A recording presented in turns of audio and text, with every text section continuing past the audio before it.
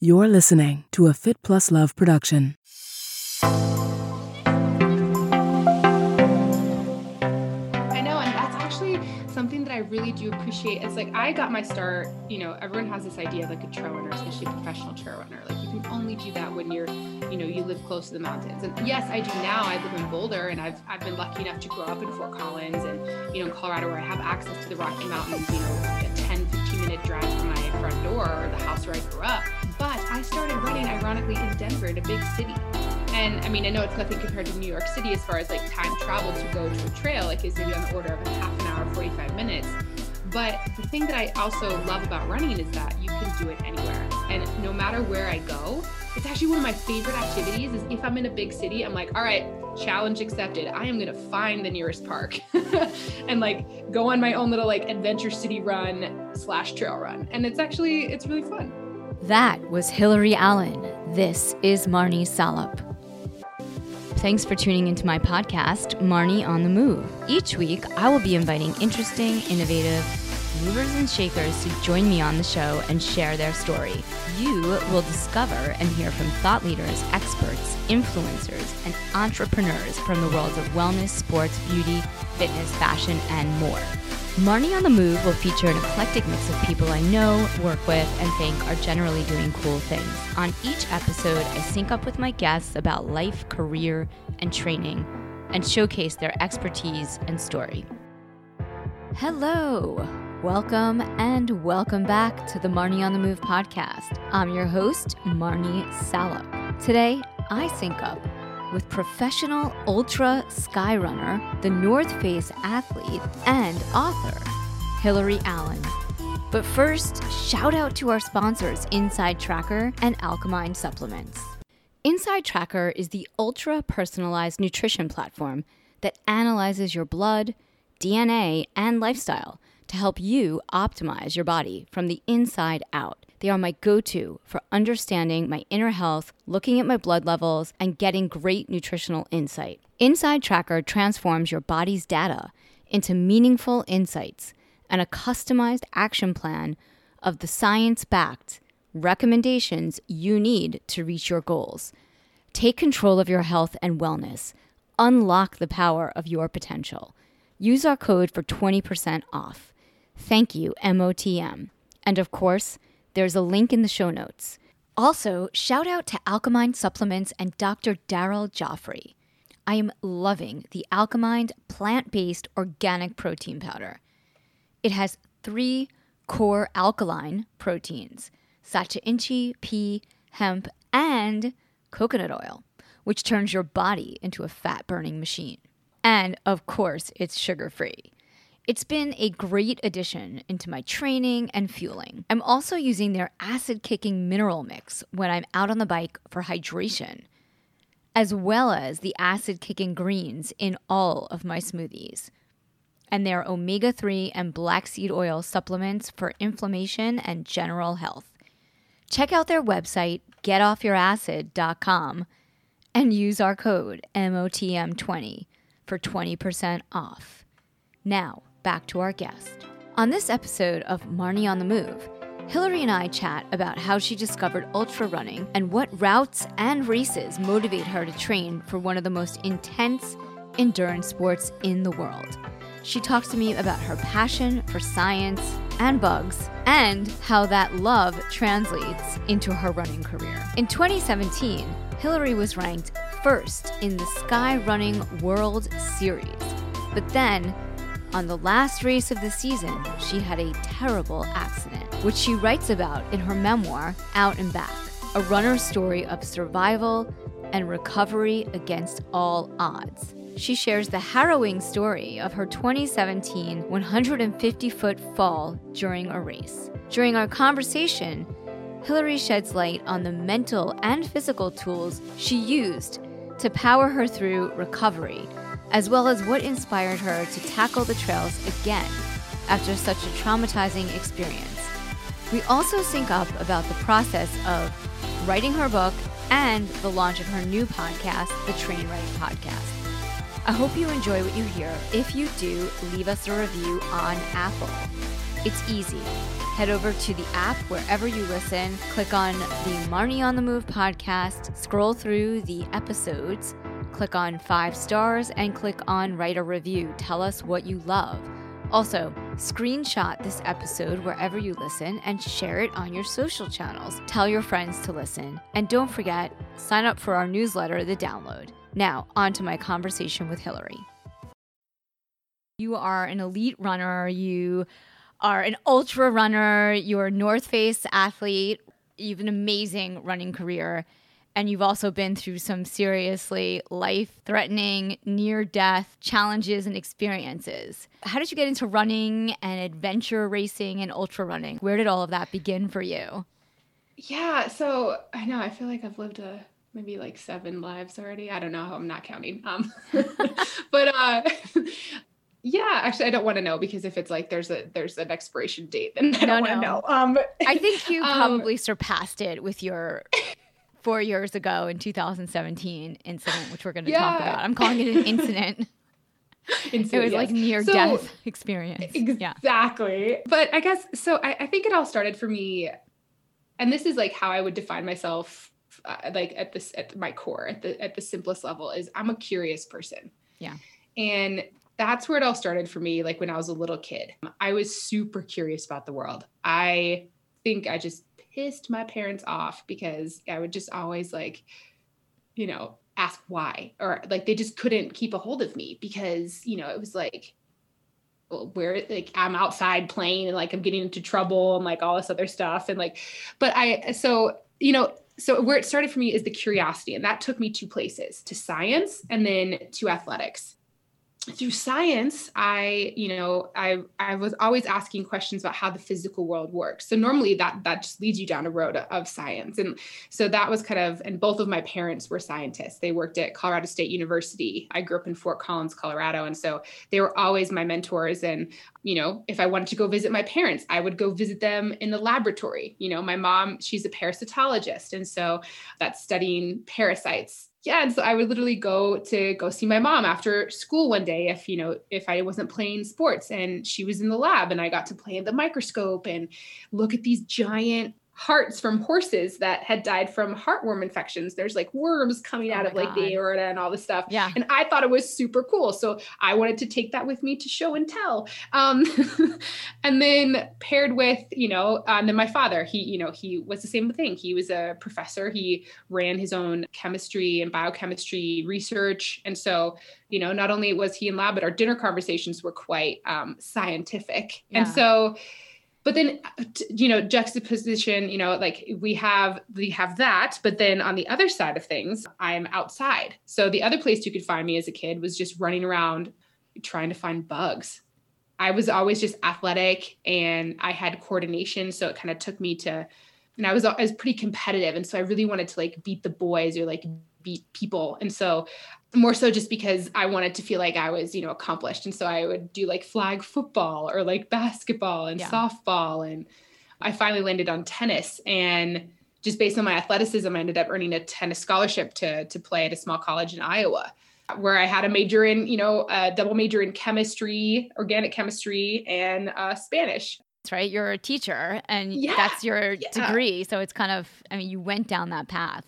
Yeah, because like that, I was all in, like the curiosity, the ultimate path, I think, for curiosity and science is, getting your PhD, being a researcher. And so I knew from a young age, in fact, like kindergarten career day, that I wanted to, go to graduate school, not just college, but graduate school. And so I entered a PhD program for, neuroscience and physiology. And ironically, that's where I rediscovered running. As a time crunch graduate student, I could no longer kind of travel and play tennis. It was both like expensive from a money standpoint, but also time. And so I just started running, and it was super simple. Like all you needed were your shoes, and I could do it anywhere. I was living in Denver, Colorado at the time, and it's a big city, and I could just, go anywhere, anytime. Yeah. And it was, even from lab, when my experiments were running, I was like, oh, I have time. I'm going to go for a run.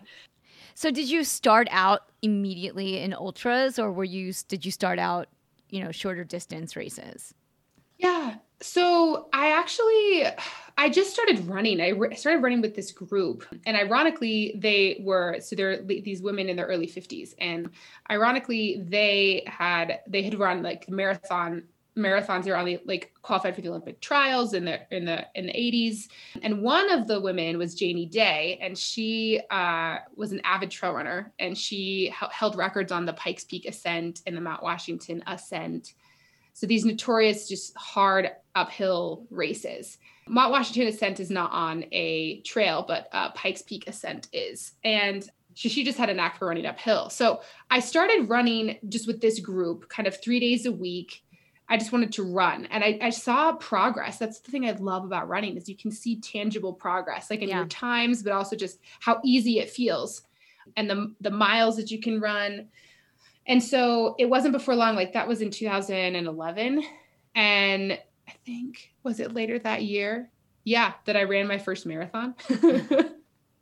So I was just curious. I was like, oh, well, this doesn't feel so bad. I bet I want to run longer. I never had the goal of a competition. I just was really purely enjoying it. Every Sunday I'd go with Janie and the girls, and I'd go running on the trails for like a recovery run. So it kind of brought together your love of being outdoors and nature and your curiosity and then sport. You said it perfectly. That is, in a nutshell, why I love running. Yeah. I mean, I think maybe because it's why I love running too. I'm not a trail runner, but I do love being outside in nature, and I just love taking in the sights, especially like living in New York City. I have the opportunity to run along the West Side Highway, which is the closest that we get to water here. Yeah. There's just something about it, whatever kind of day you're having, you go outside, and it could be hard like the first mile, but then once you start going, you're like, oh, now I remember why I love this so much. Yeah, I know. And that's actually something that I really do appreciate. It's like, I got my start, everyone has this idea of like a trail runner, especially a professional trail runner. Like you can only do that when you live close to the mountains. And yes, I do now. I live in Boulder, and I've been lucky enough to grow up in Fort Collins and, in Colorado, where I have access to the Rocky Mountains, a 10, 15-minute drive from my front door or the house where I grew up. But I started running, ironically, in Denver, in a big city. And I mean, I know it's nothing compared to New York City as far as like time travel to go to a trail, like is maybe on the order of a half an hour, 45 minutes. Yeah. But the thing that I also love about running is that you can do it anywhere. And no matter where I go, it's actually one of my favorite activities is if I'm in a big city, I'm like, all right, challenge accepted. I am going to find the nearest park and like go on my own little like adventure city run / trail run. And it's really fun. Yeah. I mean, I feel like during COVID that I was running kind of through the streets of the city because they were empty. There were no cars. And it was a concrete trail, seriously, like running over cobblestone, sidewalks, traffic lights. I don't know. It was fun, but I went trail running once in Montauk, and the whole time I was so paranoid that I was going to get ticks. It just ruined the whole run experience for me. Well, yeah, ticks are not fun. What do you do to prevent getting ticks, or you don't care? You're like, whatever. Oh, no, I care. Especially, my mom's a parasitologist. Literally, the first thing that she bought me when I started trail running was a Life Straw. She's like, Hillary, you will not get Giardia. I'm like, thank you. Okay, thanks.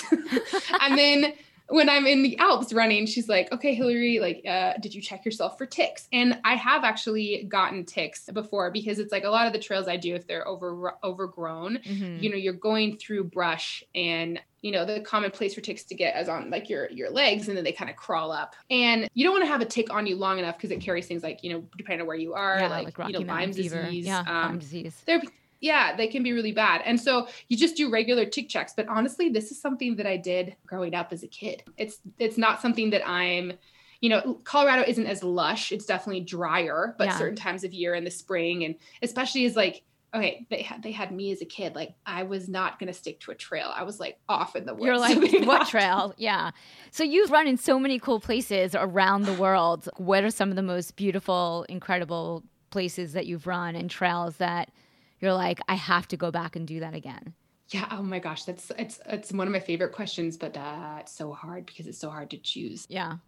I would just say, like, for me, like I said, I'm so curious. And so something that I love is running in a place with history, and every single place that you run has history.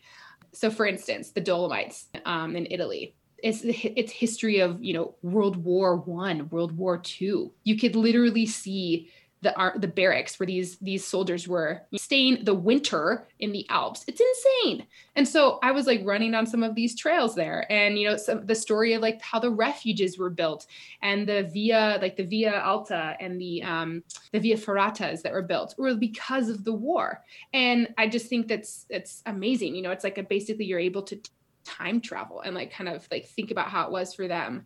Another one of my favorite places is Mount Olympus in Greece. This is like kind of north of Greece. It's by the Aegean Sea. So Mount Olympus is literally like the birth of Greek mythology. And I would stay and I ran the Mount Olympus Marathon, which is like an iconic race where you go from the ancient town of Dion, and you go up to Mytikias, which is Zeus's throne. And you don't tag the actual summit because it's quite technical, but you kind of go on the saddle to the highest refuge.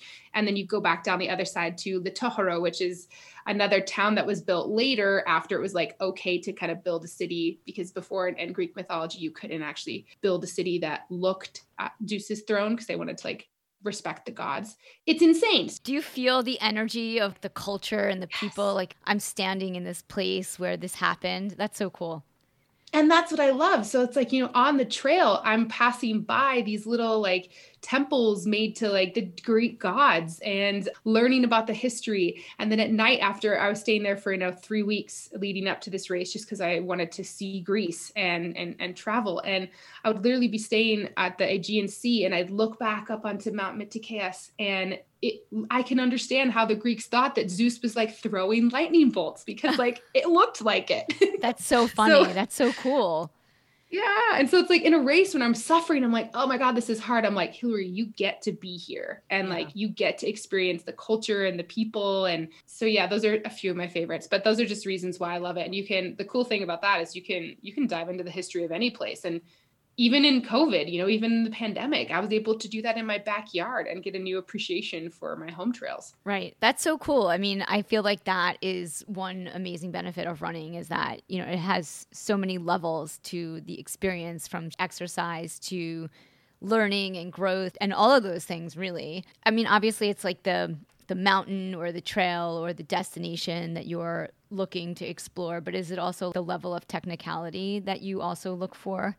Speaking of technical, you specialize in sky running. For many of my listeners who are dialed into the world of running and ultras, you know what sky running is.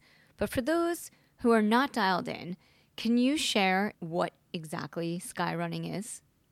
Okay, so sky running. So yeah, that's kind of the type of running that I kind of discovered by accident that I really like. I have this nickname, and it's called Hilly Goat. Yes. And it's because I like to go uphill. And so what goes up must come down. But normally if you're going up like steeper terrain, like steep stuff, it's more technical, it's more mountainous, it's more rocky. And so sky running were these types of races that I just happened to kind of discover in the United States. There was a US sky running series, and that was the first race season that I actually put together in 2014. Mm-hmm. And I really had no plan. I was just like picking races that looked fun in new places that I had not discovered before. And so it was like the Speed Goat 50K. It's like 30 miles, and it was about 11,000 feet, 12,000 feet of gain over the course of 30 miles. And those in that same vein, like a race like Run the Rut in Big Sky, Montana, where it's like, again, 31 miles and about 10,000, 11,000 feet of gain over some pretty technical mountains. We'd climb up Lone Peak, which had they built a trail going up Lone Peak. It's more like a ski resort. And, the trail is basically consists of like, dinner-sized rocks, like talus rocks that kind of move with every step. That's so and cool. So it's like, those are the types of races that I loved. And I just happened to kind of practice that kind of terrain a lot just because it was fun for me. And I happened to get, pretty proficient at it. And so then after I actually won that US Skyrunning series in 2014, and then that kind of propelled me onto the World Skyrunning series, where I got to do more races, kind of like that Olympus marathon that I just described, some of these races in the Dolomites, where it is more mountainous and more, basically inevitably more technical terrain, since you are kind of going to the top of these peaks or near the top of them. How do you train for that off the course, not Obviously you run on it, but Yeah, well, I mean, so like I said, I'm lucky because I'm based in a place like Boulder, Colorado, where, I can run more technical terrain. Colorado doesn't necessarily have as much technical terrain as, say, Europe. And it's also just different. We're more of an arid environment, so it's more rocky and dusty than like a place like Europe, where there's definitely more roots and foliage and kind of a different type of technicality. I would compare it more to the East Coast type style of trails. But basically, yeah, you just practice, like find the steepest thing you can and go up and down it. Do you do like what kind of strength stuff do you do, and like core and ankle mobility and all of that kind of stuff? So all of that. So, I mean, when I first started running, it was basically, there's a steep learning curve. So it was just kind of practicing running and practicing if you wanted to run trails and you wanted to run vert, picking trails and peaks that you could do that and practice. And when I say practice, like I wasn't, going all out like race pace on every run. Like it's just time on feet and just out there kind of learning and taking it all in. And so, but then in addition to that, and especially over the last, few years, my training has definitely changed because my body has changed, particularly after, some injuries. And so strength training is incredibly important to me. And it's so like keeping healthy, like hips and core. I feel like for any runner, that's like where injuries can creep up if you have hip or core imbalances. And of course, like ankle mobility, that's it. That's a huge one. So I come from a tennis background. So like the quick feet and like that kind of stuff is not foreign to me. So it's keeping that stuff, limber and working well, like working on balance and single leg things that can carry over really well to trails. And I mean, as a coach, actually, that's what I, tell people to do, even if they don't have access to trails. Like you can do that stuff in the gym and it helps. Yeah, I was doing a little bit of that. I don't trail run, but I was doing just in general, just for running, because just on the pavement, on concrete, whatever. I mean, it's still good. And especially as you get older, it's important to have the muscles to keep you fast. Oh, absolutely. What's on your bucket list? What races or trails have you not run on that are just like around the corner, perhaps? Yeah, well, it seems like all of them. So on my bucket list is like a race like Hard Rock. That's in Colorado, and that's an amazing race. I've gone out there, so many times to watch it and like kind of do the course on my own. UTMB, that's one that I absolutely love. Going back to the Dolomites and doing Lavaredo, like the long course there. But then also I just love exploring, places that I've never been. Like, we spoke about the Olympics, at the beginning of this, Japan, like Ultra Trail de Mount Fuji. And I know like not of all of them, like that one's definitely not as technical as I'm used to, but like, just because it's, running through Japan, it would be amazing. So just kind of places are more on my bucket list as well, like different parts of Europe that I haven't discovered, New Zealand, these kinds of areas. And then also on my bike too, like it would be a cool addition. Are you gravel or road or mountain? A bit of both, but gravel. So gravel. I take my gravel bike on the road, but I just prefer gravel. It's so much fun. I've yet to try it, but I'm a road cyclist. Oh, you'll love it. I know. I got to get out of the city. Yeah. Swim run is awesome, actually. Like I love the Would you ever do swim run? I could see you doing that because I don't know about your swimming, but I like the running is the hardest part. Yeah. Right. And I mean, and running in a wetsuit maybe, but this is what I love about too. It's like, you're an athlete. It's like, I think, especially as we get older and you discover more sports, it's like, we're athletes. You want to do multiple sports. Totally. Yeah. I'm completely in that space. And you're such an amazing, incredible athlete. You've done all these adventures that people can only imagine.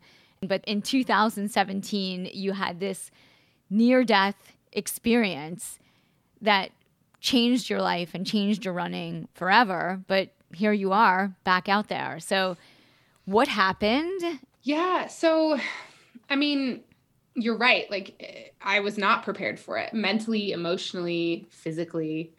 But, if I look back, there's nothing that I could have done to change it. I had kind of set up my life at this point. I had stepped back from graduate school and now I was more racing full time. So I got my master's degree and I was teaching at a small college. So it was perfect because I had the summers off. And so I kind of had that schedule where I would just pack up my bags and move to Europe and do these races in the summertime. And So I was doing this for a few years. And in 2017, I had, risen the ranks to number 1 in the world for the World Skyrunning Series. And it brought me to this place called Tromsø. And this was this kind of almost victory lap. Like this race was just a cherry on the top. If I had a poor performance, it wasn't going to, destroy my rankings. It was more for like a celebration. And like I said, one of the like main reasons why I love to run was to explore a new place. And the race actually was going really well. And it's kind of on my favorite type of terrain. It's super rocky and technical in Norway. And it was a sky race. So, get as much vert as you can in this little kilometers. And we were going on this ridge. It's called Humperocken Ridge, and it's third class. So your third class is like you're not running, you're moving fast, but 2 feet are on the ground as well as like 1 to like stabilize. I equate classes to the amount of limbs that you have to stabilize yourself. Like, got it. First class would be running, like 1 foot on the ground. Second class is hiking. At third class, 1, 2, 3, so 2 feet in a hand. And then fourth class would be like kind of you're using your both hands because it's rather steep and like sketchy. Okay. Cool. I love that. And then, that's awesome. Yeah. And so in skyrunning, you have a lot of this like third class type of terrain, second and third. And so, but I'm comfortable on that. It's like, I love it.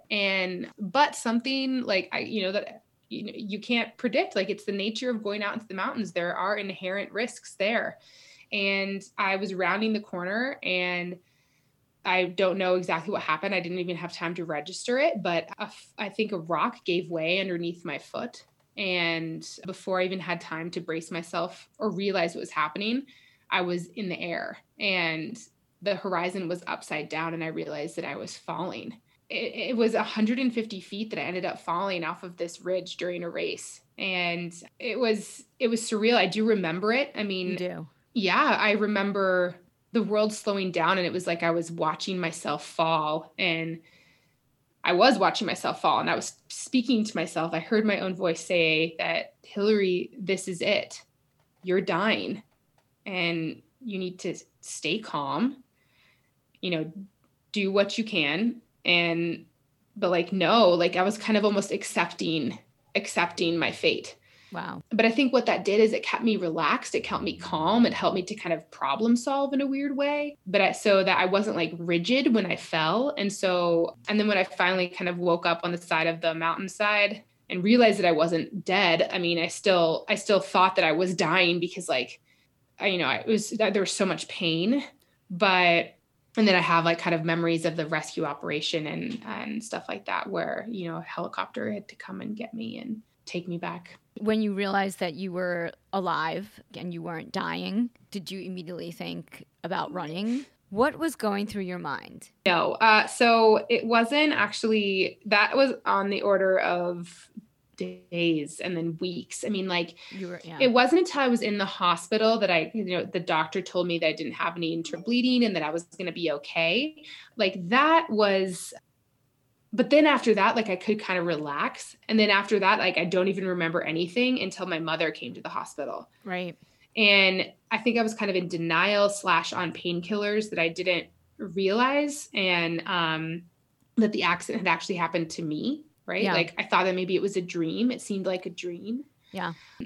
But then that was kind of where the gravity of the situation came. And I realized like how bad it was and that like, oh my gosh, it was me. And like, I've been stuck in this bed for 2 days and I haven't been able to move and I couldn't move. I needed help for everything. And I think it was then that I started thinking about, oh my gosh, like, is this over? How am I going to heal from all this? How am I supposed to run again? And like grappling with this identity of like, oh, like, is this it? Am I no longer like, I was just coming into the fact of like, oh, wow, like I'm actually a professional athlete. Like this running thing is working for a while. Like I'm doing well. And then now having to be like, oh, I don't know if that's actually me anymore or what this means for my future.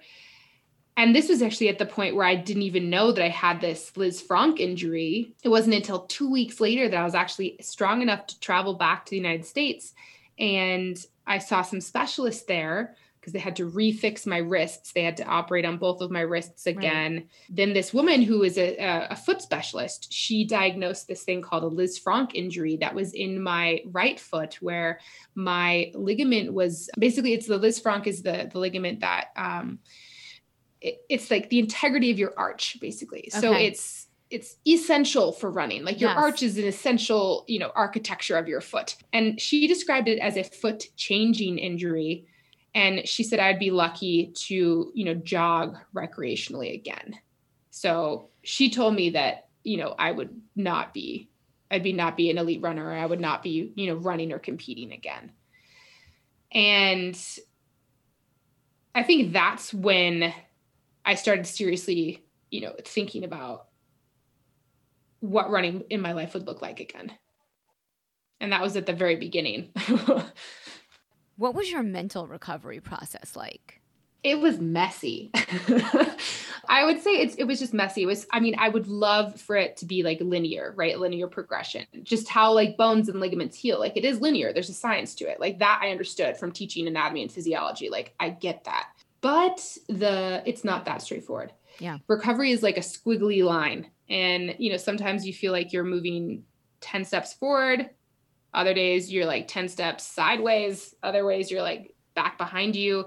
It's so, and that's like the emotional piece of it, which is so integral to having the motivation to show up to PT and do these things. Like I was non-weight bearing on the order of months. I was non-weight bearing for like 3 months.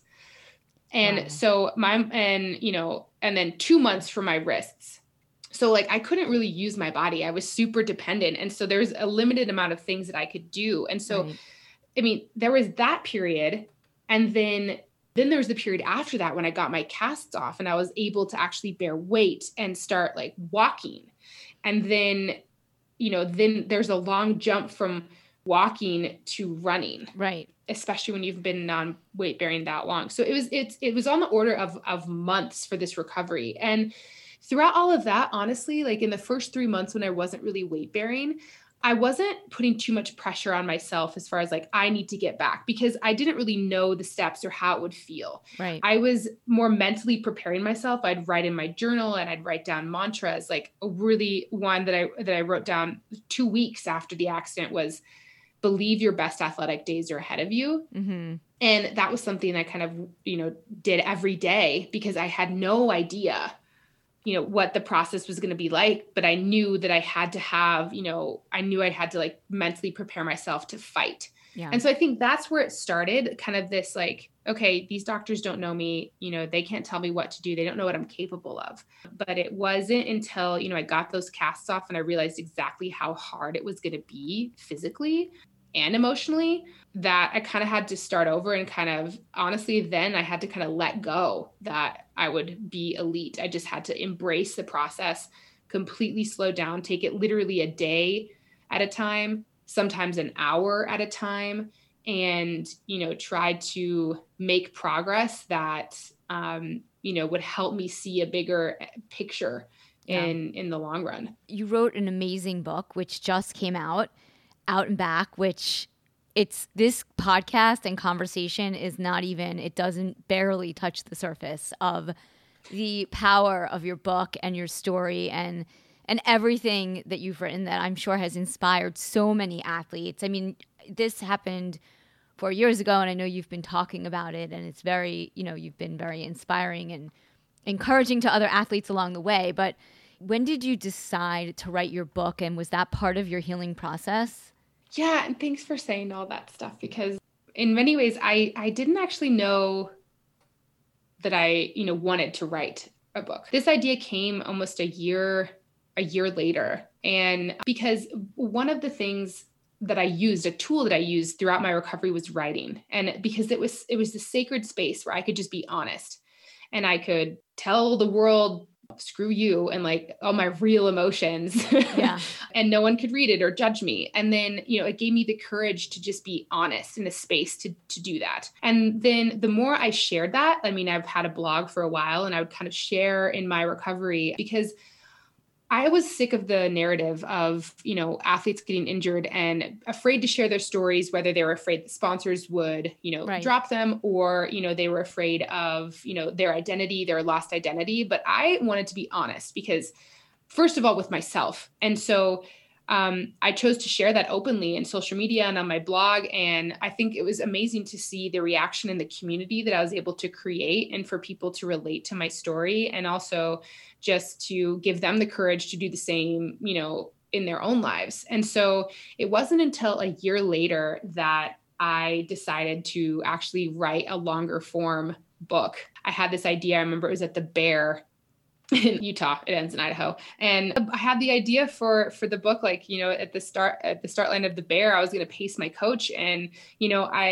writing a book is a lot different than writing a short blog post. It's way different. But I wanted to do it because I saw the value in all of the writing. I had pages of things that I hadn't published. I had ideas of kind of the arc of my story, and what I wanted, what I saw it not as a recovery story, but just as this testament to human resilience and what you can actually do if you challenge yourself. Yeah.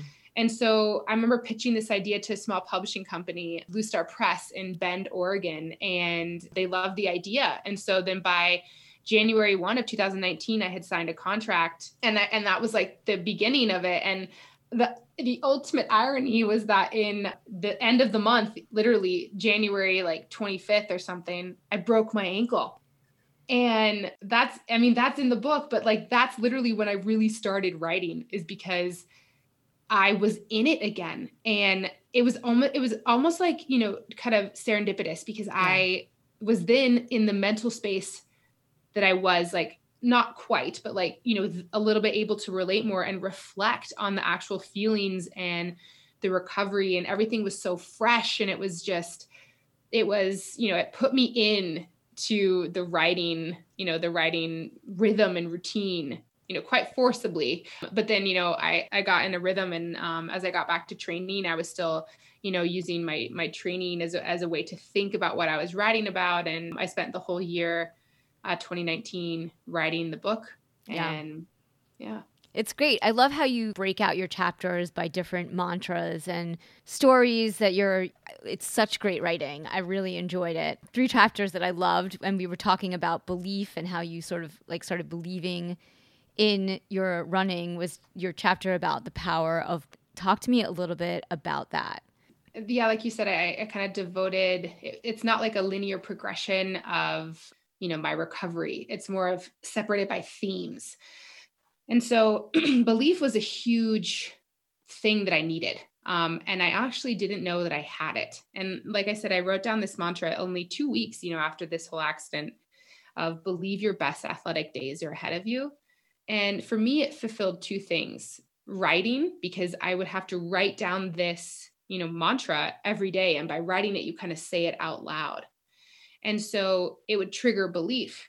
And so even on the days where I felt like crap and I didn't want to show up, and I felt like it was stupid, why was I believing in myself that at my best athletic days were ahead of me? Come on, I can't even walk. It felt silly, but I would do it. And then even in writing it, it was okay, well, I believe this, so I'm going to go to my PT today. I'm going to do these boring leg lifts that seem like they have nothing to do with, getting me back running. But yeah, that was just something. And it was amazing, because the more I did that, the more I kind of leaned into that, the more I discovered that I had this self-belief, that I had this something deep inside of me that would not let me give up. And yeah. Our minds are so powerful. And if you can get your mind on board with the program, then your body will follow. And if you believe, I really believe that everything is possible. So I'm sure there's so many challenges in that process, but I think it really takes that, believing in yourself. And then the other chapter that I loved was patience takes practice, which, as an athlete, as a triathlete, type A personality, I have very little patience, especially with myself. I'm out there beating myself up. I think it, really resonated with me. Patience is not so easy, and you really need to give yourself the space to get it. That's kind of what you talked about too in your chapter. Yeah. And actually, I think how I start that is like, I'm not a patient person. And it's true. It's like something like like patience. It takes practice. It takes work. And, and even like, when I broke my ankle, it wasn't an immediate switch that I went over and I was like, oh, I know how to do this. Like it was ugly. I was crying. I was sad. I was pissed. And then I was able to kind of go into, it's like, okay, I have these tools in my toolkit. I can take them out and I can use them now. I'm ready. But it's like patience. It just takes so much practice. And it's more of a practice that, takes you throughout life, and it's valuable. And it's something, it's constantly evolving. I think patience is it's dynamic. It's not static. And so it's constantly changing. So I have to constantly change and adapt in order to be patient. And for me, running is the perfect practice for that, because, I'm not inherently patient. But you ask, okay, well then you run ultra marathons, like you have to be patient. But I'm like, yes. And how I practice that patience is I focus on the here and now. I focus on what I'm doing in this current moment, my footsteps constantly moving forward so that I can practice that patience and not get ahead of myself. Right. And, then I can apply that to my daily life. And that's what I had to do in my recovery too. Yeah, I think that's really important. It's a good lesson to take from training back into your life, because I think in life it's a lot harder to understand. I mean, but being present when you're running, when you're outside, when you're paying attention to what's happening around you, if you're out on your bike, for me, I know, I'm very focused on riding, but I'm also paying attention to like 5 million things around me. But I'm also it's a different kind of patience or focus, or not getting outside of yourself or ahead of yourself. And I loved your story, The Way of the Warrior. I mean, it kind of, about your favorite running shoes. I mean, I have some things that I'm very superstitious about, or that I keep around that probably I should have thrown out years ago that I still use. So talk to me about that. Your favorite running shoes. Yeah. So The Way of the Warrior, this actually came from my first pair of trail shoes, which were the Bushido, and it's a La Sportiva shoe. And I come from a tennis background. So the Bushido kind of felt like a tennis shoe. It felt sturdy. Yeah. And I was always curious about the name. And so then when I looked it up, it was this Way of the Warrior. And like, I loved it because it was almost like, you're putting on these shoes and you're putting on your armor. Like I'm about to go slay some shit. That's how I felt like when I was going on the trails. And then the more I thought about it, the more especially in my recovery in particular, when I experienced other injuries, for instance, that ankle break, it was kind of, these tools that I had learned and developed, almost like sharpened. Like if you think about it, like your armor, like your sword, like the Way of the Warrior, the samurai in the Japanese culture, they are like, that's part of them. Like they have the Way of the Warrior. They have their armor and their sword, but they're not always in battle, but it's there. It's like, It's part of their skill set that they have. And I realized that I had that too. And it was kind of this mental Way of the Warrior. Not only it was a combination of the patience and the belief in myself, and that when those hard times happened, it took a little bit of a transition. There was this somberness to it. Like I'm going to battle again, but I would go to my, the back of my closet, dust off my sword and my armor, and I'd put it back on, and I'd, go into, I'd embrace that Way of the Warrior. And I think that's kind of what I write about in that chapter about, embracing these parts of us that aren't necessarily, happy, but, they're there and they're strong and they're purposeful. Yeah. You went back and ran the trail that you fell off of. So was that part of your healing process? I love that you did that, by the way. I would do the same thing. It's like you fall off the horse and you get back on. Exactly. And you get back on at the place where you fell off. And so for me, it was scary, always yeah. For me, I mean, I knew I always wanted to go back, but I didn't know when. And so it just so happened that it happened to be in 2019. And I actually had the chance to write about the experience. And yes, it was extremely healing, but it was also terrifying to go back there, but it was necessary and I wouldn't change it. And I'm so glad I was able to go back there and experience the place. And, I mean, it was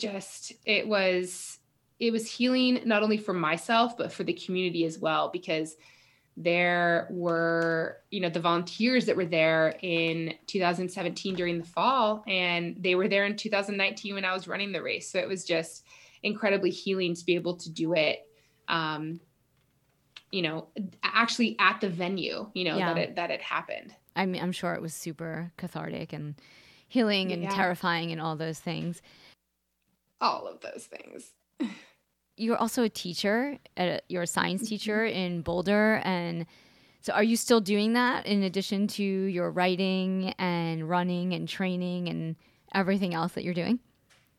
Yeah, so I've actually taken a break from it during the pandemic just because virtual teaching is really hard. However, I've been able to pick up on coaching, which is something I really enjoy. It's another aspect of teaching. And so that's been super fun. And I hope to go back to teaching kind of once things are kind of going back to normal for in person. Yeah. So what are you coaching? So I'm coaching running, like ultra running. That's awesome. Yeah. So I'll see you in a couple hours. Okay. It's super fun. I mean, a lot of my athletes, they're mostly ultra runners. But from beginners all the way up to some, pretty high level runners, it's really fun. It's a great way to give back to the community and nerd out. That's so cool. I love it. Yeah. And you also have a podcast. Tell me about your podcast. Yeah, I do. So this is actually through CTS, the company that I coach with. So the Train Right podcast, basically just going to interview cool guests and talk about kind of like actionable tips to incorporate into training. So I get to, nerd out on the science side of things. Like a couple episodes ago, I had one with my friend, Dr. Teddy Bross, and we talked about sleep.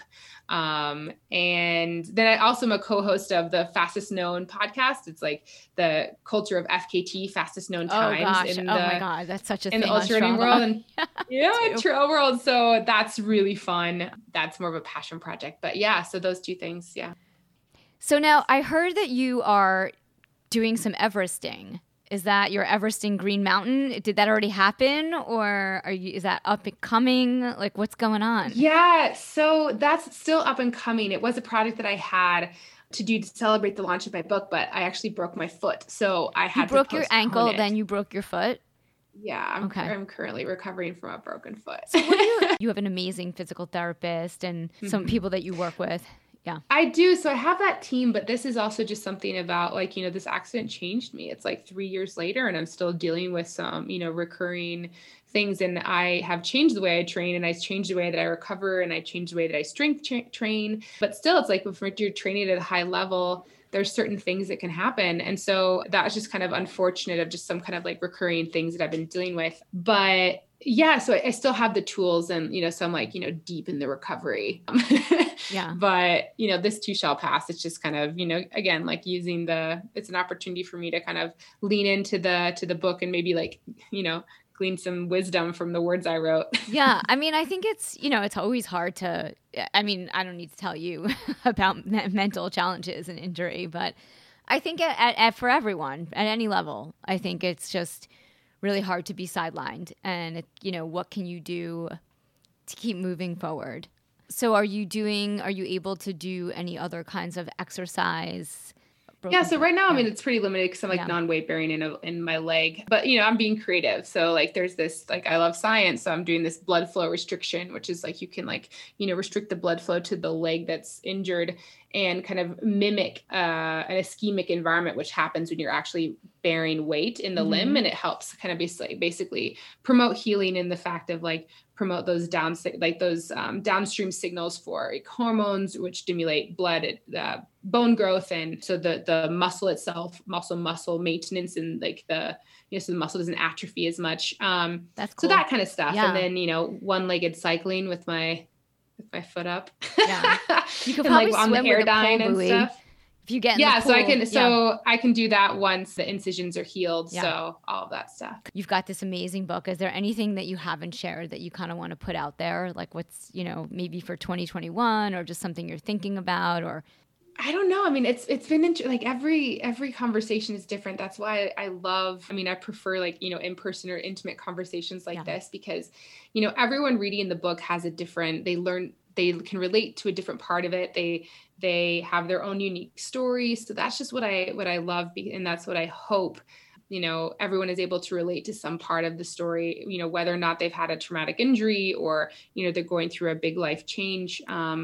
That's just my hope, is that it shows you that you have more strength than you thought you had. And, that challenges are, an opportunity for you to lean in and to learn something about yourself. I wish I could have in-person conversations with everyone. Well, this has been so awesome. Again, I can't wait to meet you. I'm loving your book. I hope that everyone gets out and back. And thank you so much for hopping on the pod. Yes, it was such a pleasure. Thanks so much. And I hope to make it out there. I'll let you know if I can make it out to the East Coast. Yeah. Thanks again for tuning into Marnie on the Move. If you like what you hear, leave us a 5-star review in Apple Podcasts. Follow us on social at Marnie on the Move for Facebook and Instagram, and Marnie Salop on Twitter. Head over to our website, marnieonthemove.com, for more info on this episode, links in the show notes, and of course, sign up for our quarterly newsletter, The Download, to get updates, deals, giveaways, and information on future events for 2019. I want to hear from you. Email me, marnieonthemove1@gmail.com, and let me know what you're enjoying, what you want to hear more of. If you have questions for our guests, just reach out.